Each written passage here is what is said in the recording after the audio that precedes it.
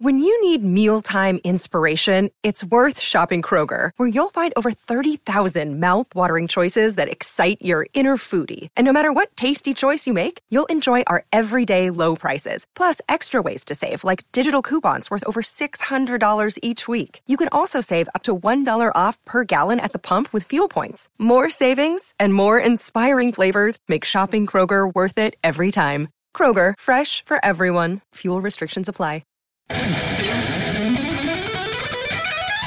Vernomatic Productions.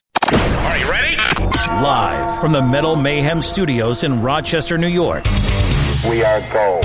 We are gold. And heard around the world by metalheads just like you. This is Metal Mayhem ROC. Heavy metal music. Your weekly dose of metal music, interviews, album reviews, news, and more. Want to be part of the show? Send us a message through our website, metalmayhemroc.com, or hit us up on Facebook and Twitter. Search Metal Mayhem ROC, a proud member of the Pantheon podcast team. It's getting nice and heavy. Now, welcome our hosts, John the Vernomatic Verno, and direct from New Jersey, Metal Walt.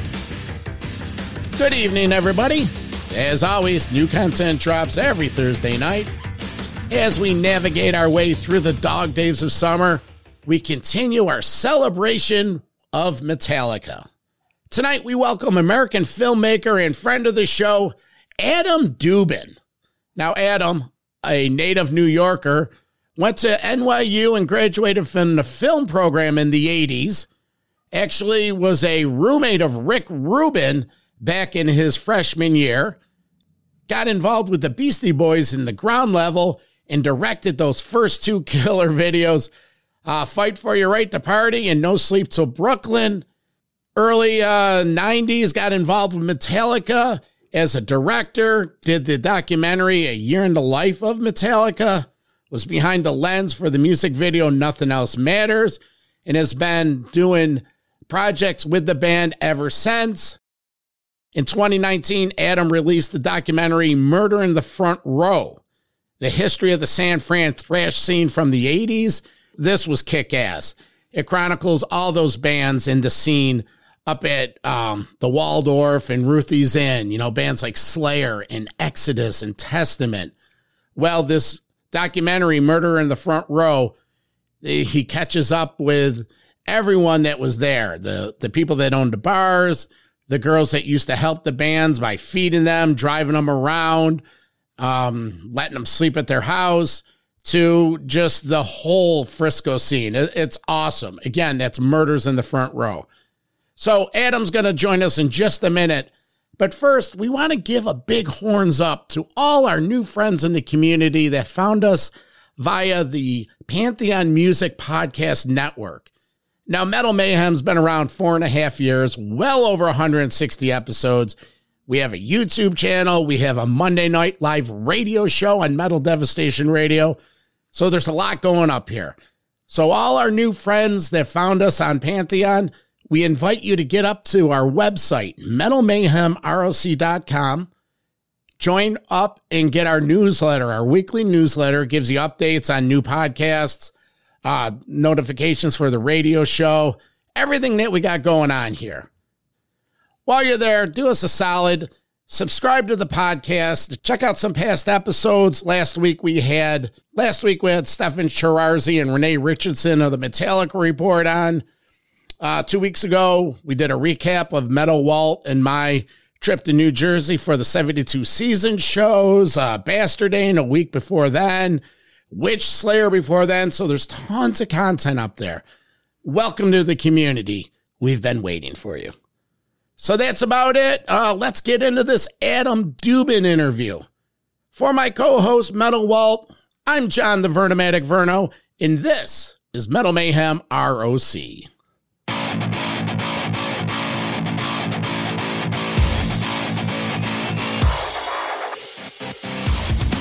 Well, today we got a day off. We got a friend. He goes by the name of Adam Dubin. Been doing rock and roll videos, documentaries for well over 35 years. Adam, welcome to Metal Mayhem ROC. How are you? Happy to be here. Metal ups to you. I'd like to introduce you to my co-host, Metal Walt from New Jersey. And right off the bat, he's going down heavy metal memory lane. Adam, what's up, brother? I'm a Jersey guy right over the river. Jumped on similar grounds for many, many years, I'm sure.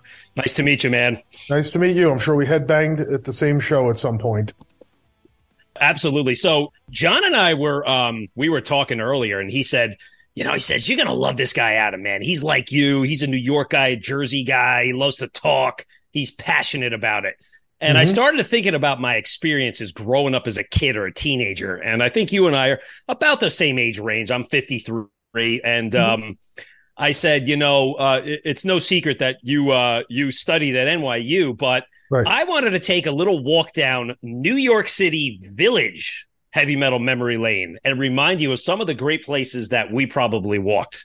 Right. So for me, I took a train, the PATH train, the Harrison PATH train, and I got over to 33rd Street, came up to the top of 8th Street Station, and actually the 9th Street Station, stopped at Bella's Pizza, got a big sloppy pizza sandwich, and turned around to 9th Street. And then the first thing you did on 9th Street was go record shopping, right? Yeah, of course. All these record shops, this one, It's Only Rock and Roll, and Bleecker Bob's, Rat Cage Records, Sounds. You would just kind of make these rounds of all these record stores rather. And it's not to name drop, but you know who my roommate was at college, so it was like when I met Rick Rubin, I used to look through these stores before, but now like it was like we kind of had a purpose, and I would go through and I was learning about all these new bands and everything. But Rick was he was that next step, evolved in terms of he was making records. Even by the time I met him, I was 18, he was 19, and he was making, pressing vinyl, making records for his band Hose. And he would go around the, kind of the East Village going, hey, I've got to check my inventory. And we would go around store 99 Records. That's another one, Ed Bauman's 99 Records. and we would just go place to place. And there you are. I mean, any Second Coming Records, sure. And, he would go in and like literally, physically count the number of units in there and then go up to the front and like ask for payment. If he had dropped off 10 and there was only 5 there now, he would say, okay, someone bought 5 of my records. That was the arrangement. Very simple, but it was like, he wasn't the only guy doing it. There was that's how, do-it-yourself punk was done. And again, Rick being so progressive as he was, I think he saw the same thing in hip hop before a lot of other people saw it, for what it was, which was essentially do-it-yourself music, but African-American version of that, coming out of the Bronx, but certainly other places, and people just pressing up vinyl and making their own, records and selling them, because basically, labels that supported R&B were not supporting rap in those very early days. So again, it was sort of, he just recognized this for being the punk rock way that it was, Guys, let me ask you, these stores looked very small. New York City, that space is at a premium. So I mean, Bleecker Bob's there. It's in the bottom of a tenement building. So's these other ones. So it's, the aisles are kind of tight. Everything's stacked up and dusty, but it's, that's how it was in New York. But certainly, I've been to vinyl shops, in New Jersey, where and many other parts of the country, they're not quite as packed tight like that. There's a little more room for some other stuff going on too. Yeah, I think this is Bleecker Bob's. I always remember because it was the pilgrimages. Again, you went down 8th Street, you went to It's Only Rock and Roll. And John, for your knowledge, It's Only Rock and Roll was up on the 2nd floor. So you had to go up these stairs. Yeah. And this was like the starting place where I caught my infatuation for live bootleg cassettes. It was the place to go where you would see a show, let's say at the Ritz or wherever later, and you go down there and for $10 you get half of that show. But that was always what they did. They fucked with you. They would give half the show and then make you come back another later and buy the end. And the funny part was, for some reason, they always cut songs out, and it just pissed me off. But This place was classic. You had Revolver Records right down the street. And then as you went around Washington Square Park, you went over to Bleecker Bob's. And Adam, I know you know this, but I think Bleeckers was, to me, I was looking for the metal, but I think Bleecker Bob's had more of that rock punk Ramones kind of feel to it, right? Yeah. Yeah, absolutely. I mean, I was going to Bleecker Bob's when I was going into the city. When I started going into the city as a like middle teenager, when I could take the train on my own, I was going there, and it was the late 70s, and so you could kind of get, you know, it was very punk back then. I mean, they were selling records, you know, that you could find nowhere. Wayne County and the Electric Chairs, just really, you know, like Lower East Side punk stuff that I thought was cool. Ramones, of course, being descriptive of all of that, but really singles by all those guys. And there wasn't a lot of record shops in a lot of other parts of town or you know, certainly other on Long Island that you were going to ever find something like that, you know? Yeah. I have a question, Adam. Just like, I was always curious, what came first? Were you into filmmaking and then you kind of got your love for metal, or did the metal come first and then the filmmaking, or were they both mutually exclusive? You know, I fell in love with filmmaking at about 11 years old or something. I picked up a movie camera that was in the house, and I started filming stuff with it. You know, had no idea prior to that you could do something like that. Once I did, I started making films, Super 8 and everything. But what started to happen is I became like as soon as I became like a teenager, I mean, I liked music, but then rock music hit me, and it hit me, you know, one, because I could listen to like FM rock radio, but really in a major way was seeing some kid that young. But what there was I went down to the movie theater, and in re-release was the Woodstock movie. And like, I mean, I saw that was, you know, at the time I just thought it was great, but in hindsight, over these years, I've realized that was a bit of a turning point for me, seeing Woodstock, seeing those performances, which, you know, I mean, again, I've always said this, that the reason Woodstock was an important festival, but the reason it's important and it's remembered is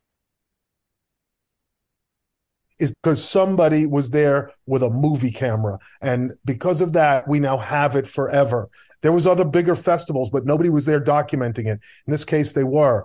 So it was that combining of film and music that really hit me and made a difference.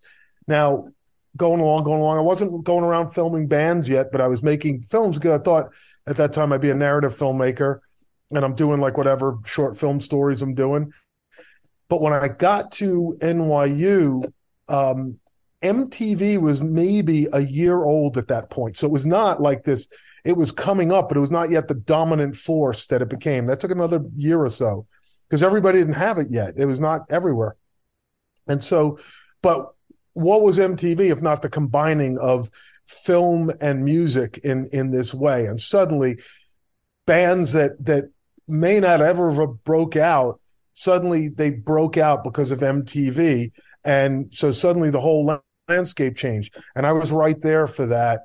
And so suddenly I started thinking about my filmmaking in a whole nother way. Like, oh, I can do this. You know, this is something that like I can make film and video. So, I mean, I loved it. I dove right into that stuff. And metal kind of, I always went for heavier music. And I loved metal.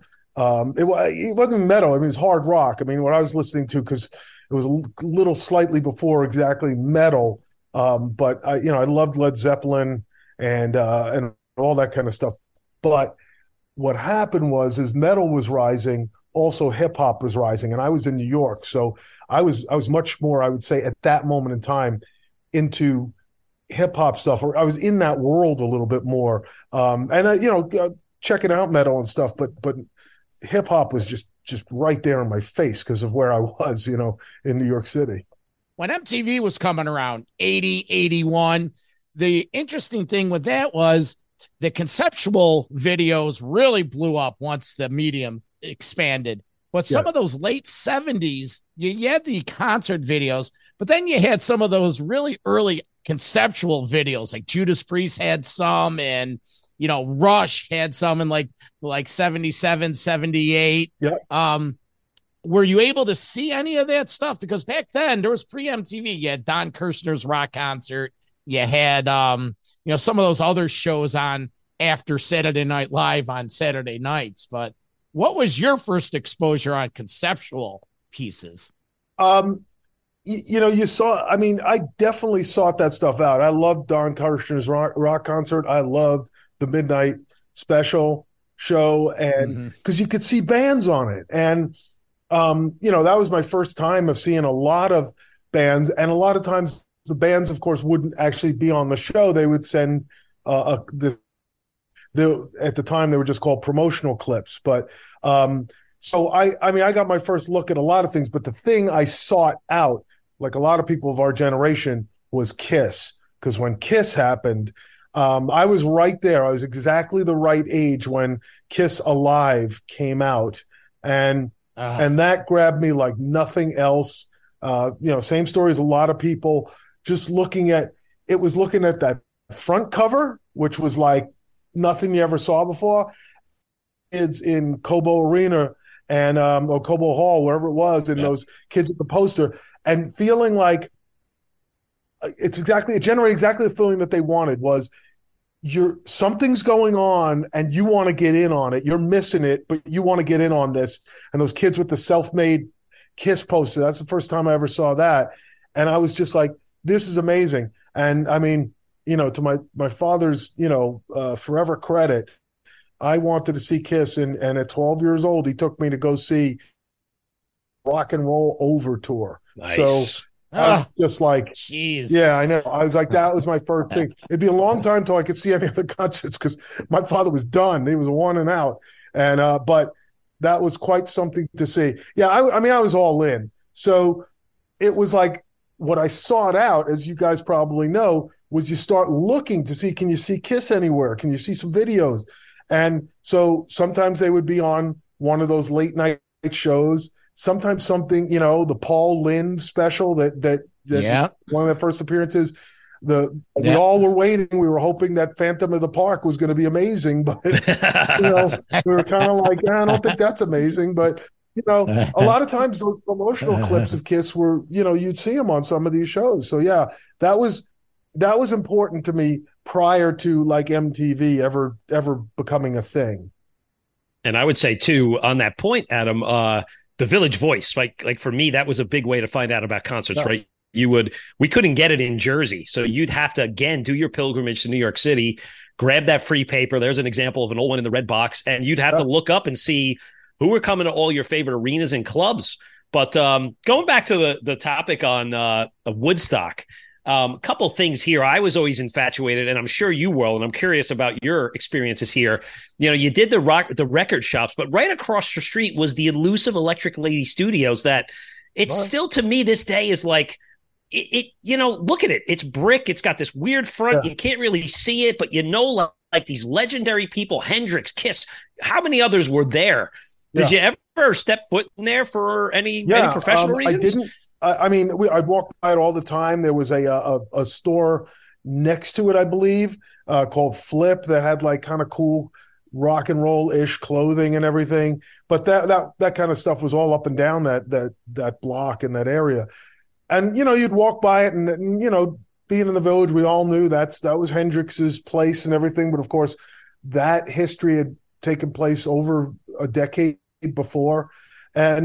But I finally got to go in there in, it would be probably in 1986. And when Rick Rubin was making the Electric album for The Cult, and that was being recorded there. And that was when, those guys, Ian and Billy Duffy came over from England and they were working on it. And there's actually a bit of a backstory. We were going around scouting locations for what would be the Run DMC movie, Tougher Than Leather. And while we're scouting locations, Rubin's constantly got I was driving him around and we'd go to one place, look at that location, go to another. And in between, my car had a cassette player. So he was constantly shuffling cassettes through it. So I'm hearing like mixes of what would be License to Ill, the songs on License to Ill as he's working on them from Chung King. But the other thing that came in, he goes, check this out. He goes, do you know this band, The Cult? And I did know them. I knew She Sells Sanctuary. He plays me a song from, I forget which one. And it sort of sounds like the way the sound is on She Sells Sanctuary. It was like that kind of Brit pop kind of thing going on, a lot of shimmery sounds and everything. And he goes, they want me to do something with them. And I'm like, oh, that'd be cool. Then we're just talking about it a little bit. Well, sometime later, we're still in pre-production for the movie. And now Billy Duffy's hanging out and around, and Rick is like talking to him, and there's like a lot of conversations and stuff. Billy's young, he was young then, and he definitely had a couple drinks too at the time. Mm-hmm. And then it was like they're in the studio, and there's Ian, and there's Billy, there's the rest of the guys and everything. And Ruben is, I hear what he's doing, and he's essentially turning it into, he's taking away all the shimmery stuff, all that jingle jangle stuff, and it's AC/DC, and it's basically the electric record that we know it to be now, and it's cool. And it was, so I would have things to do. I was working for Rick, and I would go down to Electric Ladyland Studios pretty often, in and out of there, just so I could update him on something, get some information, bring him something, whatever. So yeah, I heard that thing as they were working on it. That's pretty cool. That's pretty cool. Is it as glamorous as it seems, or is it, a stall that doesn't work, or a faucet that has no hot water? It's actually kind of small. There were bigger rooms in the city. I mean, there was by that point, but it seemed like, I mean, it was cool. It had the history and everything. I mean, all you had to think is that Hendrix recorded there, and that kind of, and the album's named the same thing. I mean, it's just, right. It's really cool. I'm sure it's they updated it a lot, but it was, it's small. The lounge there was like small as I remember it. And I don't remember what worked or didn't. What I remember, of course, is, what's impressive is like the gold records on the wall, which are like kind of everything that you guys and me love, you know what I mean? Yeah. And, because all through from the late 60s, all through the 70s, and this is now into the 80s that I was there, they're making these great records there. So all that stuff in the 70s that went down there, including, I think Kiss, when they were Wicked Lester, I'm pretty sure they recorded there. And I don't know if they even recorded any of the first Kiss stuff there, but I think I remember that those guys that's where they were recording. It was just one of the good studios. Now, you mentioned that Rick Rubin was your roommate. Was he your freshman roommate? Like you're both incoming freshmen, and this was before he was Rick Rubin that we know? Well, I'll tell you who he was. I was a freshman. He was a a sophomore. So he was in his second year. And he, he certainly, that's the room, that photograph in the lower left. That's they brought him back there for some documentary project. And he kind of knew the ropes of being in the dorm. I was as new as could be. And, but remember that, we were only roommates for that first year, my first year, his second year, but we stayed friends. I mean, we kind of liked each other. And so, even though he kind of moved around the dorm a little bit and was roommates with some other people, not people that kind of went on to do anything in the business. They were just, people that were whatever, somebody, a finance student or whatever. But when I met him, he already had formed Def Jam Records, although it was not to put out hip hop yet. It was to put out his punk records. Okay. All right. Yeah. Because we were a little confused because I knew Def Jam, and then there was Def American, or was that a subsidiary? Was that the ROC label? What was that all about? So Rick had Def Jam Records. He had formed it at least, I believe, in 1982, because it was there by the time I met him in the fall of 82, and he showed it to me. And it's amazing. He already had the logo that and the thing with the tone arm and everything. It was already set back then for punk records. And so he had that in, I think it was 1985, a few years later. he had by this point met Russell Simmons, and they formed up, still use the name Def Jam, but like we're now partners in Def Jam. And they made records for a while. And then what you have is the kind of the records were successful, obviously. Yeah. And then what you have is the divergence of taste between these two. They weren't enemies or anything, but they just were like, Russell was very interested in making R&B records, which Rubin was not interested in. Like Russell clearly was thinking about like Motown and Stax and wanting to go that direction of record making. Rubin was not interested in that. He brought in stuff like Slayer, which Russell didn't understand, and things like that. And Beastie Boys obviously they got, but it just was like kind of guys who came together at the right moment, worked together, and then divergent tastes. So Rubin left Def Jam, just walked away, left it, goes to the West Coast and forms Def American. And then he basically makes an output deal with Geffen, and then he just goes and signs and puts out all these metal bands that he was liking. And so you start having Trouble and Slayer, of course, goes with him. And oh man, we got Wolfsbane and Danzig, of course, the Four Horsemen, all this great kind of more metal stuff that Russell never would have kind of gotten around to. Great story. It's a great story. Adam, speaking about the worlds that started colliding in that early 80s of rock and rap, I mean, it's no secret here that this is one of your big works of art. I'd love to go back a little bit and hear some of the stories about these videos. But, another point is Daryl McDaniels from Run DMC, I don't know if you know this, but he's got a metal side project band. And he was able to play a little club called Dingbats in Jersey at the end of April, and I went to see the show. It was cool, number one, but I got to talk to him about it, and we're going to eventually get him on our show. But, man, he's all into metal. Like, he's not a guy that just claims to say, oh, I'll wear an AC/DC or a Metallica T-shirt, and I'm going to be cool about it. This guy knows his shit, man. So I know those worlds have grown a long time for a long period of time. But anyway, let's go into the Beastie stuff. Like, where were he shot? Like, what were these days like? How'd Kerry come in?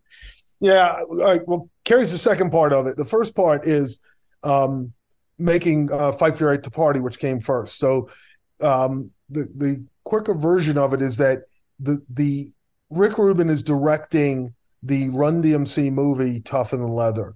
He is up to his eyeballs in directing that movie. It's all in. It's very time consuming. And at the same moment, they dropped the Beastie Boys' first single, Fight for Your Right to Party. But nobody outside of maybe a few people in New York or something had seen these guys or knew what they looked like. Few people saw them on the Madonna tour the year before, but they were booed off the stage, so they were not memorable. Nobody really cared. So all of a sudden this single drops, and any city that started to play it, whatever the rock station was, it lit up the phones. Nobody had ever heard anything like that before. So it was like all of a sudden they needed a music video in 2 weeks for MTV. Rubin probably would have directed that video had he not been like snowed under with directing Run DMC. So he turns to Rick Manello, my co-director and co-writer, and he says, you're going to direct the video. And the Beastie Boys know Rick Manello, and he was like the guru of film. He was a film student from NYU, about 10 years older than me and Rick. And so Manello is like, all right, I'll direct it, but if Dubin will do it with me, because Manello knew a lot about film, but he had never actually directed or produced anything before, and I had. So I was like, I'm on it. The Beasties knew me by that point, and so it was like they were like, fine. They really just wanted to get a music video on MTV because MTV was holding a space in heavy rotation, which was like God at the time. That was like it. So we go off, we write a music video. We didn't have much money, and we wrote this kind of series of gags that were like the Beastie Boys crash the party, and then kind of these gags happen and everything. They were totally down for it. It kind of showed who they were in a fun way and a cool way, and whatever. I mean, as I think back on it, I mean, it was just like a race to get the thing done. It was, we weren't thinking about art or is this great or is this going to be cool. We just thought, well, it should be pretty cool but like, we don't have a bunch of money, so just invite all your friends and like, we'll have this party and we'll throw pies at the end. And then for each of the lyrics, we kind of worked out some gags. All right, so that was cool. We got it done in the 2-week time period, got it up on MTV, and voila. I mean, powered by a great song, it became a great music video that people really enjoyed. So now America knew who the Beastie Boys were. Even the world could see who the Beastie Boys were, and that kind of captured a piece of their character. Was that their personality? Was that the type of people they were in reality? Fun guy, silly, drinking beers and that kind of thing? Yeah, I mean, they were even sometimes a little more serious than that. And sometimes they were up for causing a bit of trouble, though. They were punk rockers. I remember them from the Lower East Side and from CBGBs and stuff for years before that. And they were just a bunch of young high school kids who were up for causing a bit of trouble. You know what I mean? Not terrible trouble. They weren't awful. But they were, they would. I mean, they weren't bullies. They weren't walking around town beating up on, ganging up on people, but they were like, whatever. They were definitely the kind of guys that were messing stuff up. I mean, one memory that I have very distinct from the dorm was when they started to visit Ruben in the dorm. Ruben and I were not roommates at this point, but we were friends, and they were always coming in, and they were either them or their kind of cohorts were tagging up the elevators, tagging everything up. But that was a serious thing in NYU. Like Ruben, who signed them in, he could get thrown out of the dorm. If you sign somebody into the dorm, you're vouching for them. So whatever they do in the dorm, you're good for it. You can get in trouble. So they were messing stuff up, and I was asked a number of times about, if I knew something about that, and I was like, no, I don't know anything. And I tell Rick that they're looking for you, man. You better, keep a lid on it, because they were trying to recognize some of the signs that the not gang signs, but just stuff that the Beasties were like scrawling all over the dorm and the elevators. So I mean, they were that kind of kids, you know what I mean? They made maybe some light vandalism here or there, but nothing any of us didn't get up to at some point or another. And so they were, that kind of the video kind of, they were all in on that characterization. You got to remember, the Fight for at the Party was supposed to be the anti-frat boy song. Now, interestingly, somewhere along the line, I wouldn't say in the music video, it turned around. It probably turned around somewhere when they went on tour and they had the girl in the cage and they're pouring beer on her. They since disavowed all that, but it's like at the time they that was at the point when they became what they were spoofing in a sense. But the music video, we didn't do that. Even in the No Sleep Till Brooklyn, we didn't, we had a model in there, but we weren't pouring beer on her. She was just a girl dancing at the rock club. It's like, so they were fun. I mean, the Beastie Boys were fun and funny. They were smart guys, which is of course borne out later by the fact that, look at all they did after Def Jam. I always say that that's really why they're in the Rock and Roll Hall of Fame. It's not because of Fight for Your Right to Party. It's because of, you can't even say a rock and roll act or even a hip hop act. They were everything, They were the whole package, and they could make their own videos and produce their own records. So once Fight for Your Right to Party was successful, the record company was really happy, and they were like, well, we're just going to do the same thing again. And the next single was No Sleep Till Brooklyn. And so they were like, okay, same thing. There was a little bit more money now, but it was the same idea. It was like a kind of a gag fest, but this time at like in a kind of heavy metal show. So if you remember, the original version of No Sleep Till Brooklyn starts with a preamble thing, and one of those, like, just like the way Fight starts with like a little sketch beforehand, and then it starts. Mm-hmm. So Rick Manello, my co-writer, co-director, plays the manager of the rock club, and the Beastie Boys show up and they go, hey man, we're the band. And he goes, band, where's your instruments? And then he breaks the record over their heads. And then they show up in their, heavy metal attire. But that was kind of a dig against club owners and people in the metal community who didn't get it.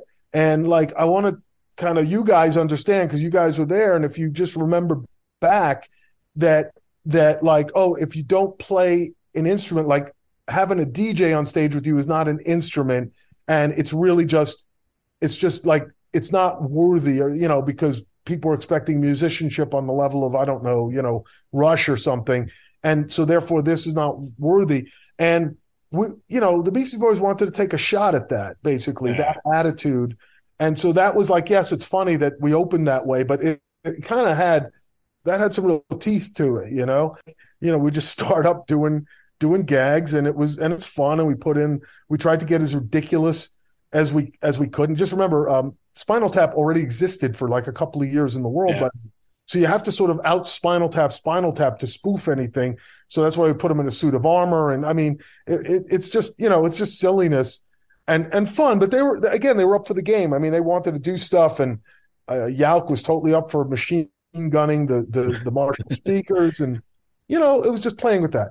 Now, Kerry King comes into. Now, before we go into the Kerry King part, my interpretation of the Beastie Boys was they were fun. They were like good buddies goofing around, sort of like in a good way, immature frat boys, even though they're against, the whole frat thing. That's what I always got out of the Beastie Boys. And I think white kids to like rap, right? Like there was none of that stuff before. Like you could be cool with rap and be like, oh my God, look at these three white guys, right? From New York City, Yeah. Well, you just hit it exactly on the head. That's exactly what it was. It was okay for white kids to rap. The genre was big enough. I mean, as we see, it's become like a world music. I mean, there's rap in every single language now. You know what I mean? It's because it's expressing feeling, a lot of it rage or at injustice in every culture now that supports it. But what's interesting about that, and this is props back to Rubin already knew this. He knew it when I met him in 1982. He was telling me that like there's going to be white rappers. He absolutely knew it because he just understood it for what it was, that it was essentially punk music. There was not a difference. I still thought there was a difference. I had to learn. He was already there. But the real credit on that goes to Russell Simmons, who when in breaking the Beastie Boys, he as soon as they started actually doing the rap thing, and they admit themselves in their book and everything that they felt they were like worried about being inauthentic, they were kind of worried, like, can we do this, and he took them right up to the hardcore, hip hop clubs in the Bronx and threw them in at the deep end, because it was kind of, if they could pull it off there. I mean, Russell actually said this quote that if they weren't taken seriously by the black audience, then all they'd ever be is fake white rappers. There you go. His thought was, and to his great credit, was to break them at black clubs. Now, of course, he could team them with some of his acts and everything, but in the end run, three white boys had to get out there on stage and do it. And we know from like the Apollo that the audience there will not tolerate, posers or any more than obviously our friends in the metal community will tolerate posers. So it's like they did it. You know what I mean? That's what, and of course, blazed the trail for every single white rapper that could ever be after it. Eminem, on and on, Yeah, Macklemore, all that. It's true. Kerry King, how'd that get involved? Okay. Look, Kerry played the song like No Sleep Till Brooklyn. It needed a heavy metal guitar solo. So at this point, Slayer was under contract already, and Rubin liked that kind of cross-pollinating with label mates and everything. They weren't friends or anything. It's not like Slayer and the Beasties were friends. There was none of that. But it was just like, in the studio, he got Kerry to play the solo, which is the solo we know. And then it came to the music video. And Rubin was very adamant about wanting Kerry to be in the music video. The Beasties were not so much into that. They didn't care so much about having Kerry. They surely didn't want to be upstaged in their own video. I mean, remember, they're still pretty new to the game. They're exactly one music video in at this point. You know what I mean? It's like going to film No Sleep Till Brooklyn. So it's not like, their career is assured at this point. They've got one hit. You know what I mean? That's it. So now it's like, wait a minute, there's this other guy now who's going to be in, and he's going to get this moment of a blazing guitar solo. You know what I mean? So they were the Beasties were very skeptical about that, and they weren't that into it. And we could have like done gags, and the idea had come up to have a chimp come in and play wacky kind of video. So there was a chimp at the time. This chimp would be on David Letterman from time to time and everything. His name's Zippy the Chimp. And I remember Zippy the Chimp? Yeah. And he could roller skate too. He'd come out on roller skates and everything. He was just on a bunch of shows and stuff. He would, whatever. He was a thing of the moment. And so we called up to see about getting Zippy the Chimp, and that was the idea. And the Beasties were like kind of okay with that. Like they'd be in the background. Zippy the Chimp comes in with a guitar. And we called up and we got a hold of the trainer and everything. And that was a great idea, but Zippy the Chimp cost $1,500. And so I still remember it to this day. That's because $1,500 was like way more dollars than anybody else on that entire video was getting by a lot. And so Ruben nixed that idea. And so then the idea was like, all right, there's no Zippy the Chimp. Well, it can't just be Kerry because that's upstaging. So it's like, all right, what if we get a gorilla suit? Because a gorilla suit rents for $50. Well, $50 is more like the kind of budget we had. So I was like, now, you guys have seen enough Three Stooges and Abbott and Costello and all that stuff to know that a gorilla suit is just funny because it's there. I mean, a guy shows up in a gorilla suit, it's already good. So I just was like, well, if anybody's wearing the gorilla suit, I'm wearing the gorilla suit. There's not going to be another person in the gorilla suit if there's a gorilla suit. So I'm like, I put on the gorilla suit. I got out there, and I had the guitar and everything, and I just was like, come out, just do the first bar or so of the song, and then get shoved out of the way by Kerry, who does what Kerry King does. So I could say that I definitely felt the nails in my back as he shoved me out of the way. So those nails are for real, man. So it was like kind of a compromise that proved to be the best of everything, I have a quick comment somewhere in Ruben's thinking and philosophy, because obviously seems to be 3 steps ahead. Was the including of Kerry King sort of the same thing as like an Eddie Van Halen on Beat It, where they're trying to appease 2 different types of music crowds? Because, hey, I was there in 82 and 83 when the girl next door said, hey, your guy Eddie Van Halen's on my Michael Jackson album. I'm like, what? But like, you know what I'm saying? 5 years later, it's the same thing. I don't know. All right. I mean, you got to remember, here's the guy who gave us Walk This Way. And it was not, it's like Steve Tyler and Joe Perry they weren't really aware of rap. And Run DMC were pretty ambivalent about, doing anything with Aerosmith. They didn't see it either. And so, I mean, I'm saying all through, this has already been acknowledged in like numerous interviews. Ruben's the one who saw it and brought them together.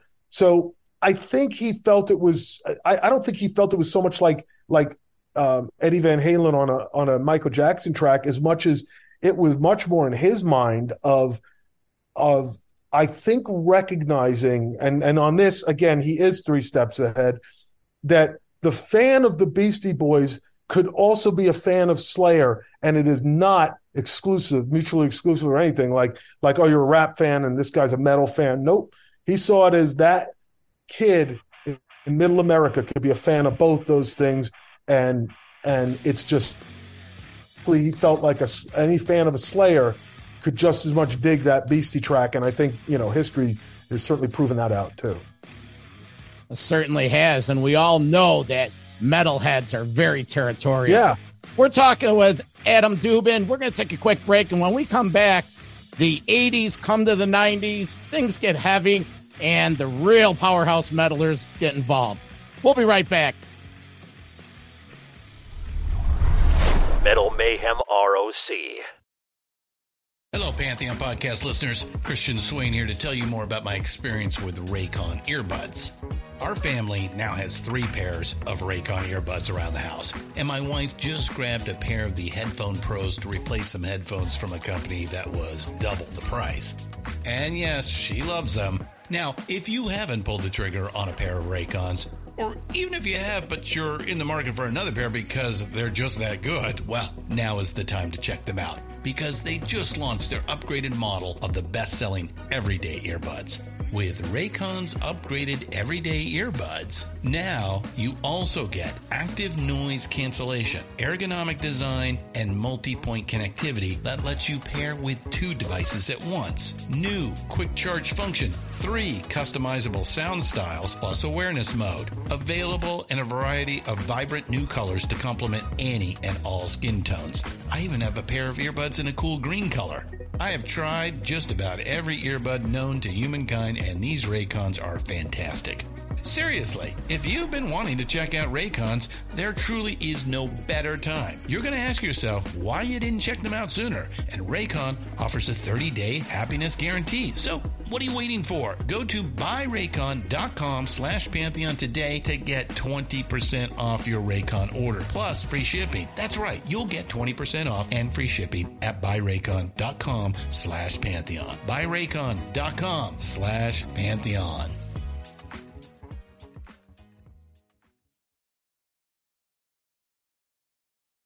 So the 80s are ending, and it's time to move into the 90s, and metal's in its fullest force of popularity. You obviously have an enormous relationship with Metallica, and you've done so much amazing work that we couldn't cover it in an hour episode. Adam, just off the bat, talk about the Nothing Else Matters video. I mean, John and I were looking at this stat that popped up on, I think it's your Facebook, that video's seen, what, 1 billion views? Yeah, apparently. I mean, I picked it up off of Lars Ulrich, his I don't know, his feed somewhere on Twitter or Instagram or something. When he picked it up, that there was 1 billion views, and he drew this mind blown thing on it. And yeah, it's pretty mind blowing. I guess it is. Just on YouTube or whatever, that's been viewed 1 billion times. That's pretty wild. Apparently, that's also some rare territory, but very cool. It's nice that people keep finding that track and enjoy it. This is the first Metallica track, I think, where they started crossing over, right?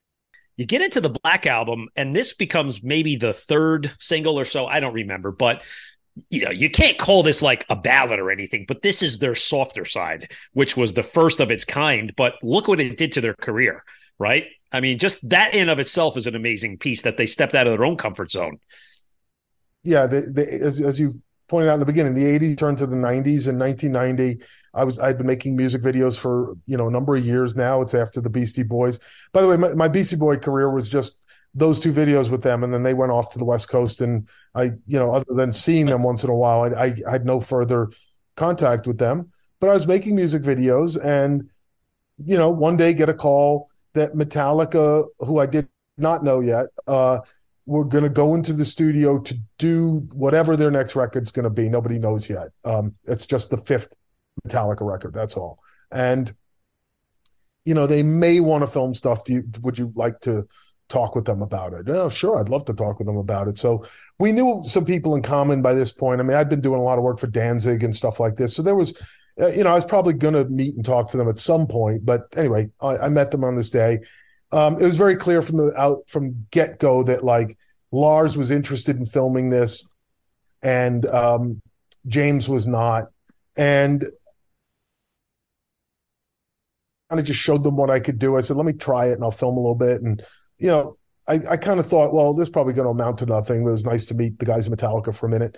And at the time I met them, it was just Lars and James there. And 2 weeks later or something, I got a phone call. Yeah, they want you to come film, but it's probationary. If they don't like it, they're going to throw you out. The whole thing is supposed to take only 4 months. It took 10 to make that record. But it was, I just started doing what I do. I just started filming and documenting. This now was much closer to what I felt about Woodstock, which was, this thing that inspired me, and also other great documentaries by the documentarian D.A. Pennebaker, who really is the godfather of all kind of rock documentary. Great cinematographer.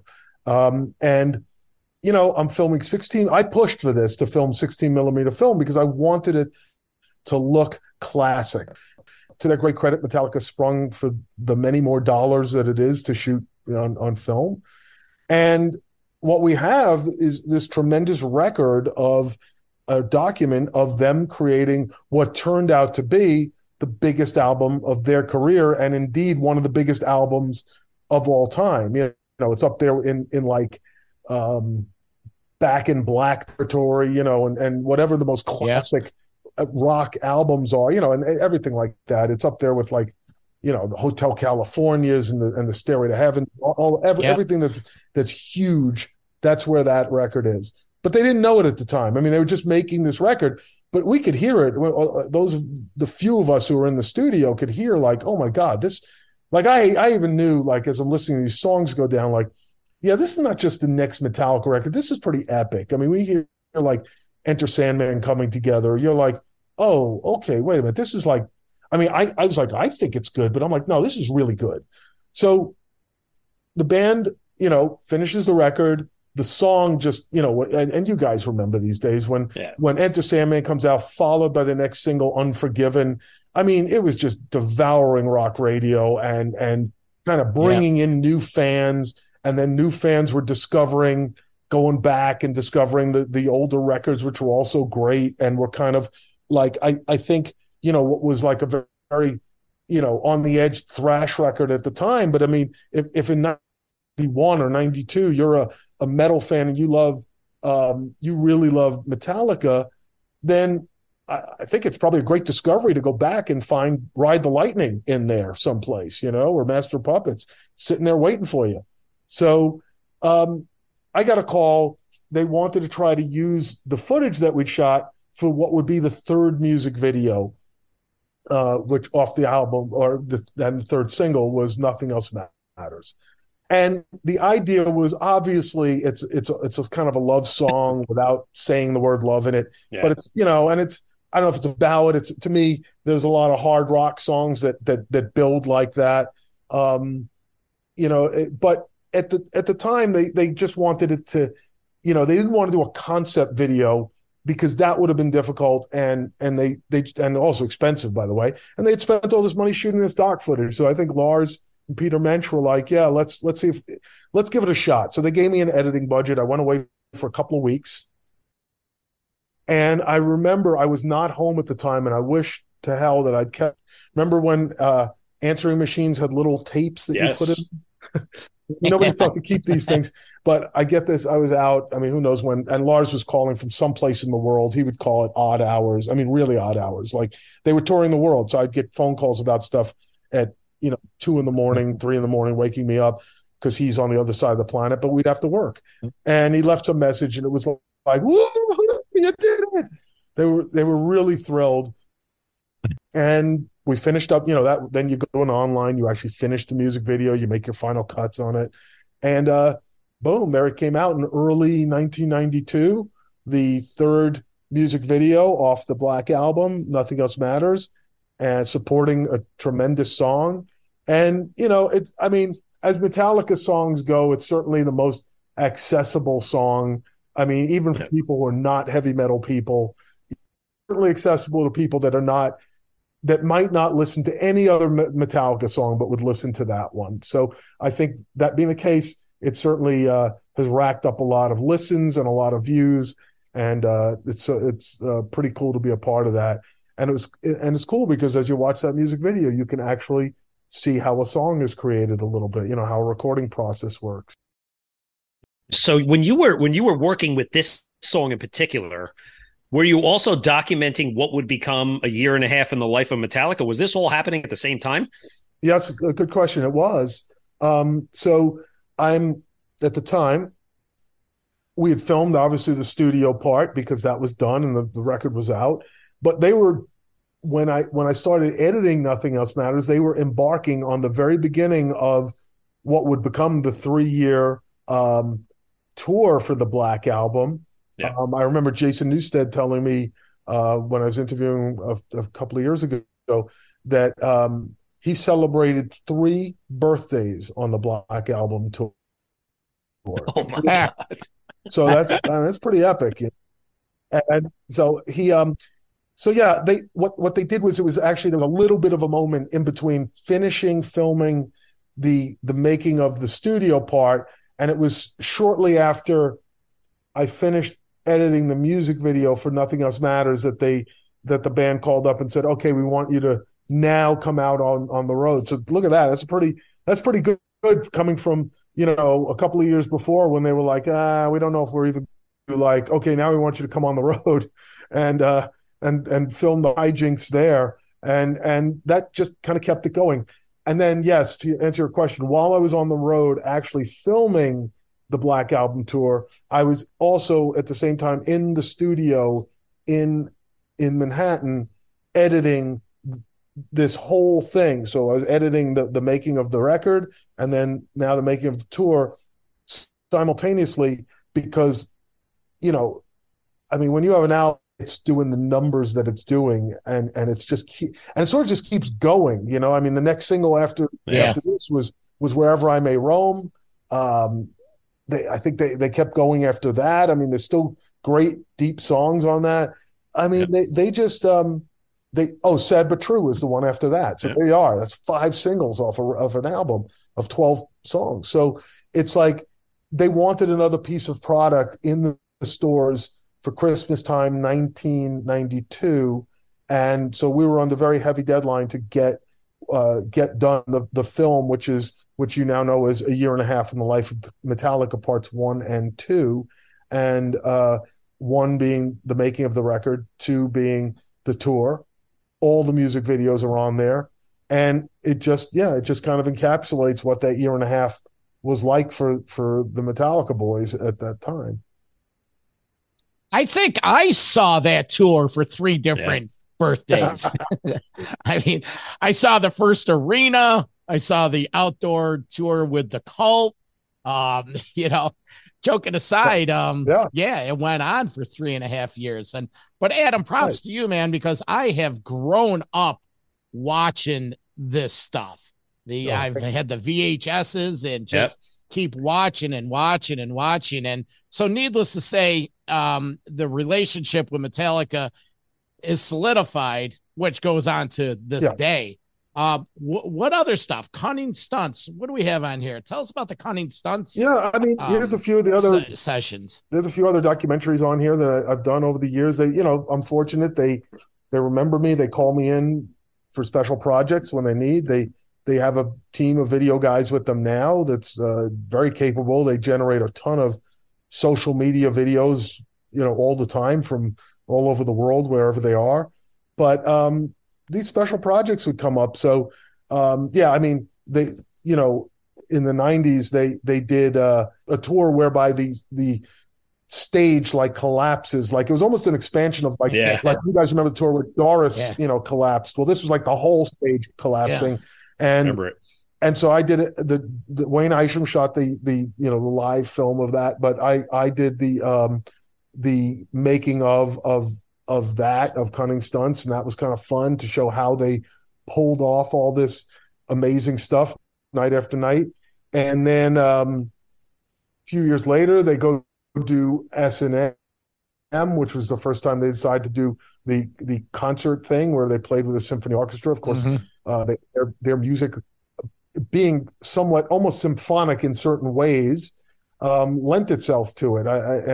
So that was kind of incredible. And again, Wayne Isham again shot the live show that we did in Berkeley, California, and I did the making of, so you could kind of see how that whole thing came together. Very interesting seeing Metallica work with a set of musicians are from a completely different background, are so schooled in composition and in classical music, but certainly got the feel of what Metallica was doing. So that was very neat watching that work out. Hit the Lights was a documentary of Metallica in 2012, started making a what would be a film that they were putting together. They wanted to do something narrative, but something that was kind of also a movie concert film, and because they kind of wanted to they kind of wanted to do something in 3D and like an IMAX 3D thing. So they came up with this crazy stage that was like, had a piece of staging from all of their career up to that point. at that point they were at about a 30th anniversary mark, and so I think it kind of marked that. And again, how do you get it all done?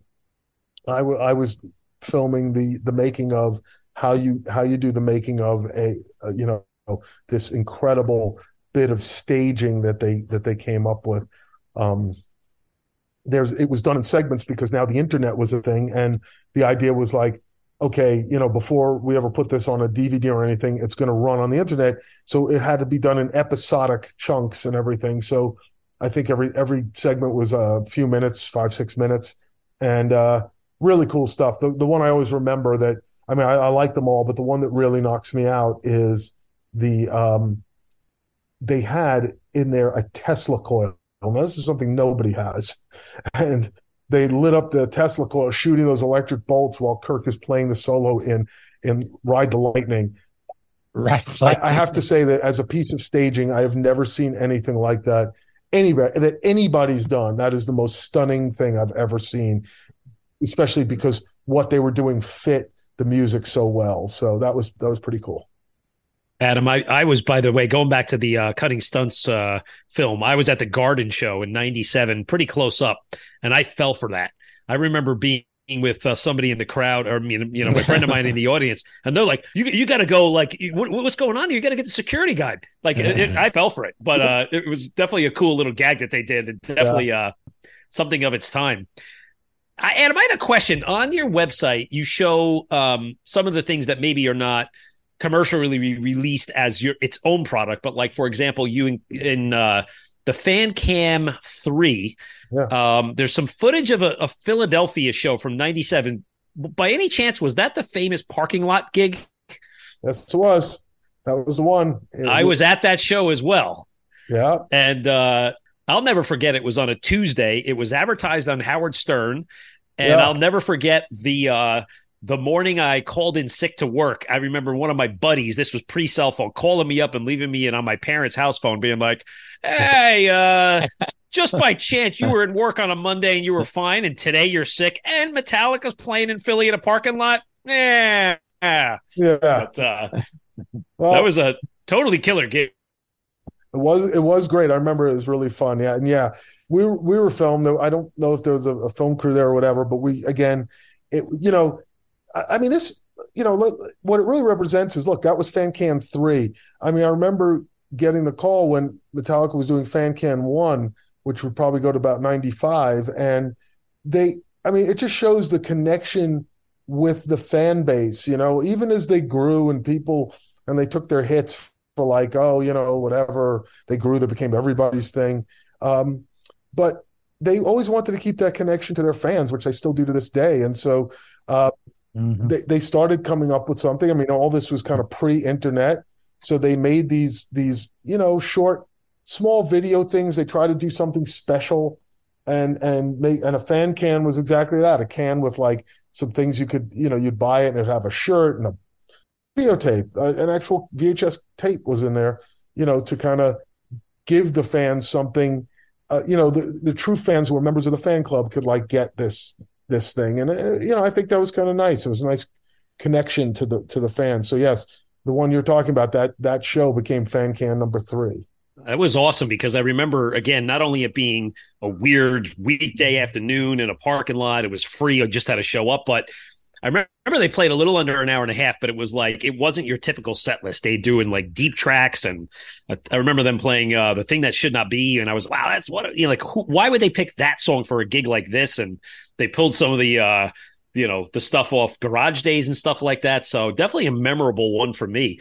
But speaking of Garage Days, this one, another great one you were involved with. And I loved, I was watching a little bit of the video on YouTube yesterday.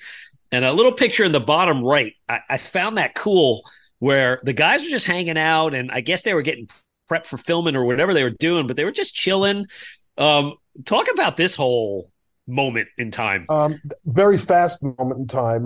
That was like something, I remember Lars saying like they again, because they did not have to write the songs are all just, things that they made, that they were covering, so they had to make just their versions of the song. That was like a record made in 3 weeks, I mean, essentially recorded in 3 weeks. And Lars was like really, happy about that, because it was like they, I think over the years, Metallica, number one, they certainly are very vocal about the bands that they like and support. I mean, that goes all the way back. And indeed, in the very first days, as I kind of showed in Murder in the Front Row, they didn't have that many songs. They were doing covers of Diamond Head songs and other things. So the band definitely, has a connection with doing and interpreting material that's not their own. And I think, here they come to a record like, they obviously did the what was the 598 EP. Yeah. And then they kind of came to this portion in their world where they'd put out Load and Reload, and they wanted to have something else. And they wanted to, kind of, I guess, pay some respect to some of the music that they really enjoyed. And so they come out with this double disc of covers, and there's some great music on there that, it's fun. So it was a very fast project. It came together fast. It was recorded quickly. And then it was just like, they told me to just cut some stuff together that they were going to just put out there.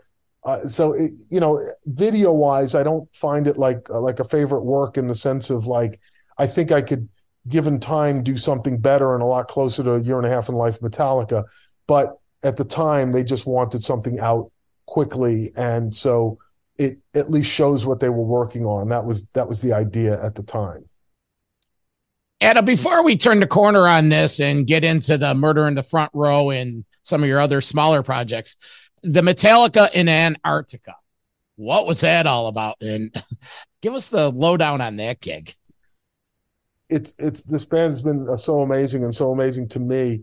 And if you could pick like kind of something that stands out of out of all the incredible things that have happened that I've done with this band, if you could pick something that stands out, it's got to be going to Antarctica.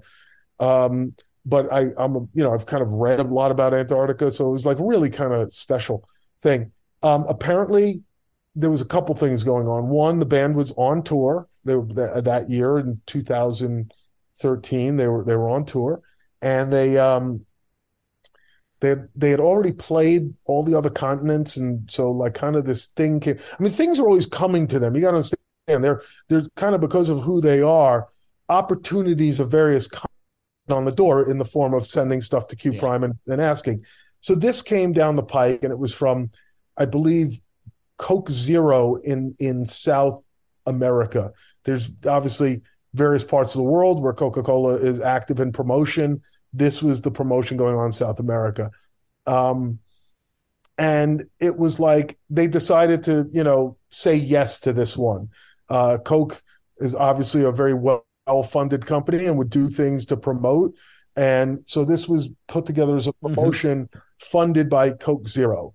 And Coke Zero took not just Metallica to the bottom of the earth in Antarctica, but you need fans. And they took, I think it was something like 20 or 30 fan club people from South American fan clubs. And they played. Now, then all these logistics come into it. So it's like, how do you play there? First of all, you got to be by one of the bases. And in this case, they picked the Argentinian base. What things you need? You have electricity. You have these powerful satellites that can uplink it to the world. We went in December, which is the summer there of Antarctica. And then it was like, how do you do it and not disturb this pristine environment? Because that's kind of, one of the things that is sacred amongst all the research scientists working there, is like to preserve the environment, to not have too much of man's footprint on this, and so any more necessary. So they created something, again, another first that Metallica does. They created this geodesic dome. And so as not to have loud amps, which would certainly disturb the abundant wildlife there, they played, but people had individual headsets. And so the music was piped into the headsets. So again, myself as a documentarian, I have to kind of show how all this comes together and how they do this. And that was really incredible. And then even part of the day, I mean, it was amazing that they played. It's amazing it all worked. And also what was amazing, scientists and their families and whatever came from all over the other bases. I mean, obviously, I guess if you're at the bottom of the world, you get to know the other people around you because there's not many people. And they were coming over on snowmobiles and everything else, snow cats, and driving over. And they would, I mean, here's Metallica playing at the bottom of the world. So the scientists came in and everything.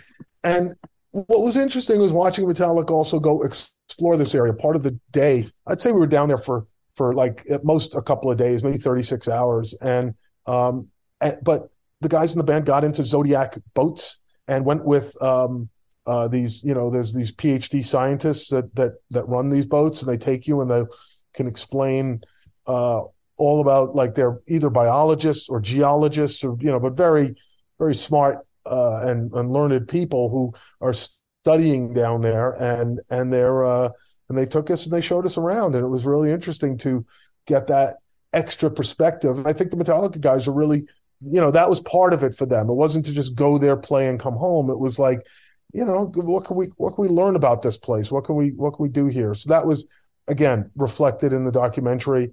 And I guess the high point of the documentary beyond the music is that we got a very close encounter of the first kind with this pod of whales that came over and were right next to our boat. I mean, like went under our boat, could have swamped the boat, if they wanted to, but were, I guess, more peaceful and curious and just came by. It was a little bit alarming because, when you're up close, they're huge, then you realize you have no control here. Nobody does. You have to just sit and see what they're going to do, Wow, what an experience. Yeah. And this is on it was almost like 15 years earlier, 10 years earlier, when the band was up at the top of the world on Tuck the Up Duck. Remember that gig? Sponsored by another beverage company. That was Molson Ice.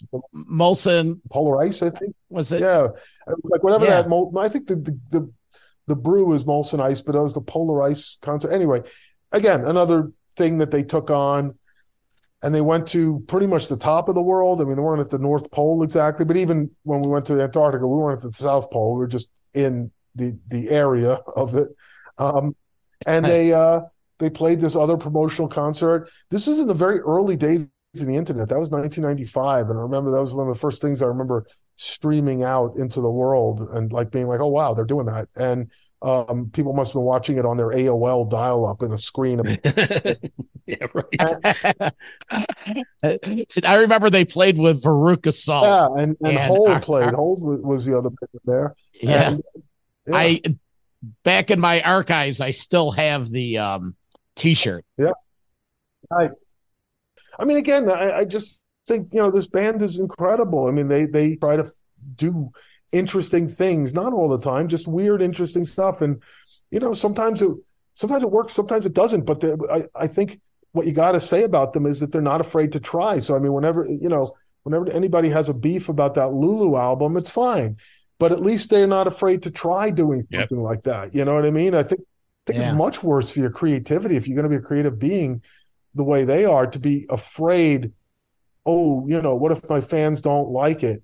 I mean, a lot may not like it. Maybe some will, but man, you took a swing with Lou Reed. I mean, you got to try stuff like that, Sounds like they should write a song called "Of Whalin' Man" as like a part 2 to "Of Wolfen Man." Well said. They should do that. That would be. Next time you speak to Lars, tell him that we're going to help him with the songwriting on that next song. Okay, "Of Whalin' Man." I think it'd be great. That's good. One of my favorites is the most recent. Is the Murder in the Front Row documentary. Mm-hmm. Superbly done. Thank you. The whole San Francisco thrash scene. Tell us a little bit about this. So, again, this is my work. Murder in the Front Row as a movie is my work. It's not sponsored by Metallica in any way, although they supported me greatly in it. And so here's what it was. In the course of work, number of the original fans, like there's a group of fans who were like original OG fans from San Francisco when the band migrated up the coast to San Francisco. And two of those fans, Brian Liu and Harold Oyman, made a book called Murder in the Front Row, lines that are taken from an Exodus song. And it's filled with photographs of the early Bay Area thrash scene. A lot of the photographs, I mean, there's a bunch of Metallica, but really it's pretty mixed with a lot of the other early metal bands, as you know, even like Slayer and Megadeth, which were not Bay Area bands, but certainly found a willing audience in the Bay Area. And so there's a lot of great photographs of those guys coming through. And the Bay Area supported all that metal that came there and spawned a great deal of it. So a lot, you know, you could definitely say the thrash metal scene certainly had a lot going for it in the Bay Area. So there was this book called Murder in the Front Row. And I basically, as a filmmaker, I fell in love with the book. And it's mostly a book of pictures.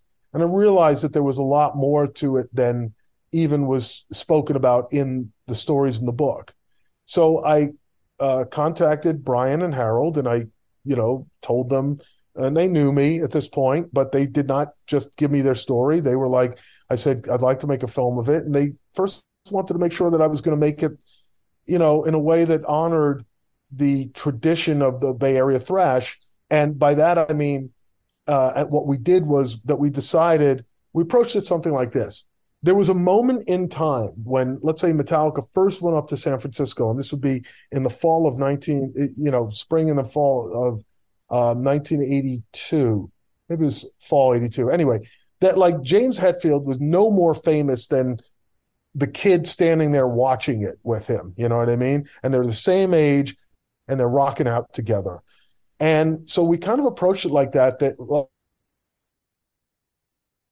really as much a part of the story as any of the metal guys that you want to, you know, talk about. And so we took it from that very earliest period. And one of the great, you know, I think things that we managed to highlight was really the very powerful contribution of Kirk Hammett to the Bay Area thrash scene. Because you got to remember, Kirk Hammett formed Exodus even before Lars and James formed Metallica, and he's pursuing it. May not have been exactly a thrash band at the time, but he's helping create thrash in the Bay Area, and he doesn't even know who James and Lars are yet, you know, and he's doing this. So it really, you know, kind of showed that. And so I kind of, you know, filmed the movie. I filmed all these interviews. I filmed a lot of interviews before Metallica sat for my cameras, but they did sit for my cameras over the course of a week, where they did a 3-night stand in Mexico City. And the picture on the left is me and my wife, Rochelle, who's also a producer on the movie. Cool. With our friend, who is one of the very famous luchadors there and a huge fan of Metallica. And he got a little cameo in the movie. And it's really like kind of great. And we just one after another, it was so great that people honored us by sitting for our cameras. And so we have Tom Araya, who you see there. We filmed on it was towards the end of the they hadn't announced yet, but it was Slayer, you know, was kind of in the tail end of Slayer's career. But they still sat for us. Gary Holt, Paul Bostaff at the time. In another interview, I was able to get let me see, who else did we get there? We got Mustaine, we got Ellefson. So we really got a lot of the people that were part of this. And you know, kind of people, as we were filming, people were kind of hearing from the community, which keeps in touch in the thrash community, that we were like the good guys. We were telling the story the right way. We were honoring the fans. And so I think that was, you know, got, and you know, I mean, it's what you wish would happen. As always, you make a film, you don't know what the reception is going to be. You hope it's good. In this case, it was very good. The you know, the fan base really enjoyed the movie. I went to as many screenings as I could. We had a long theatrical run before the video run. And one of the amazing things, guys, was that there was, you know, people bringing their kids to screenings of the movie because they were showing them the history. A lot of times had been in the thrash community, He may have cut his hair, he may have whatever, but he's still, that's where his heart is. And he's showing his son or daughter, yeah, this is what I was part of. And it's something, and it mattered. It's history, and it mattered. And that happens so many times I can't even count or tell you. And then there's like the younger fans who never were there for that, but like here they're watching like where this music was developed from. And then there's the OG fans like you guys who were there for a good piece of it. And they're like reliving a piece of their history with the film. So many amazing things. And it's great that, there should be more documents like this. I think there was a guy who I interviewed later. He's not in Murder in Front Row, but I did interview him for this Metallica project named Bob Nalbandian. And unfortunately, he passed away recently. But I mean, no greater lover of heavy metal than he. And he also had made a project of documenting a lot of this and putting together his documentaries. And it's nice to make a shout out to him now, but it's also nice that we need more people documenting this history. That's all. That's just something I'll state here.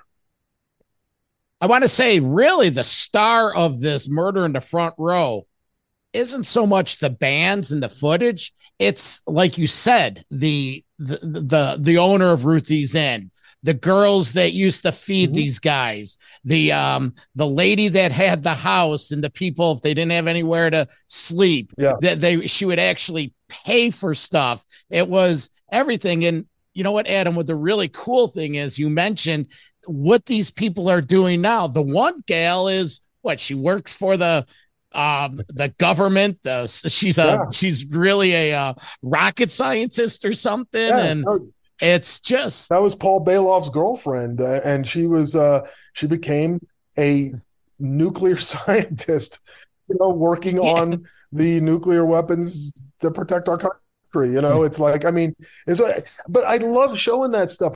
And you guys go back long enough. I mean, you remember how, and I'll say the metalheads were portrayed in the 80s, right? It was the PMRC, and we were all metal burnouts, and we were going to be like, devil worshippers, and we're a plague to society. Well, it's all these years later.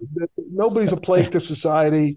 It's, it's like the Who said, the kids are all right, and because it's what they always were. They were, the smart kids. They were motivated.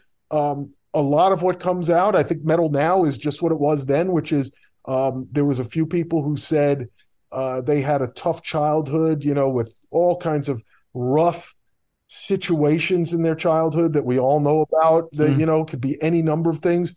And what was there for them? Metal, that metal community, and their friends that they could share that with and get them through those hard times. Amen. All right. Well, you know what? We're going to let you get back to your vacation. You want to promote anything? Where can we people find out about your product? I mean, nothing to promote right now. Just I mean, I would just say this: if anybody is interested in what we've talked about here, and they haven't seen Murder in the Front Row, and if you're at all interested in the history of thrash metal, then I just played the movie. I hadn't screened it in a while, but I went out there and supported it and did a talk. And, there's still a lot of people that haven't seen it. And it's, or people who are just coming into this thrash community and want to know the history. And I just think it stands as a kind of, a testament about that kind of music and what it was at that time, and so it'll always be there for that, to like welcome people into the community, just as the book will. And just as like when you create these podcasts, they're just going to be there.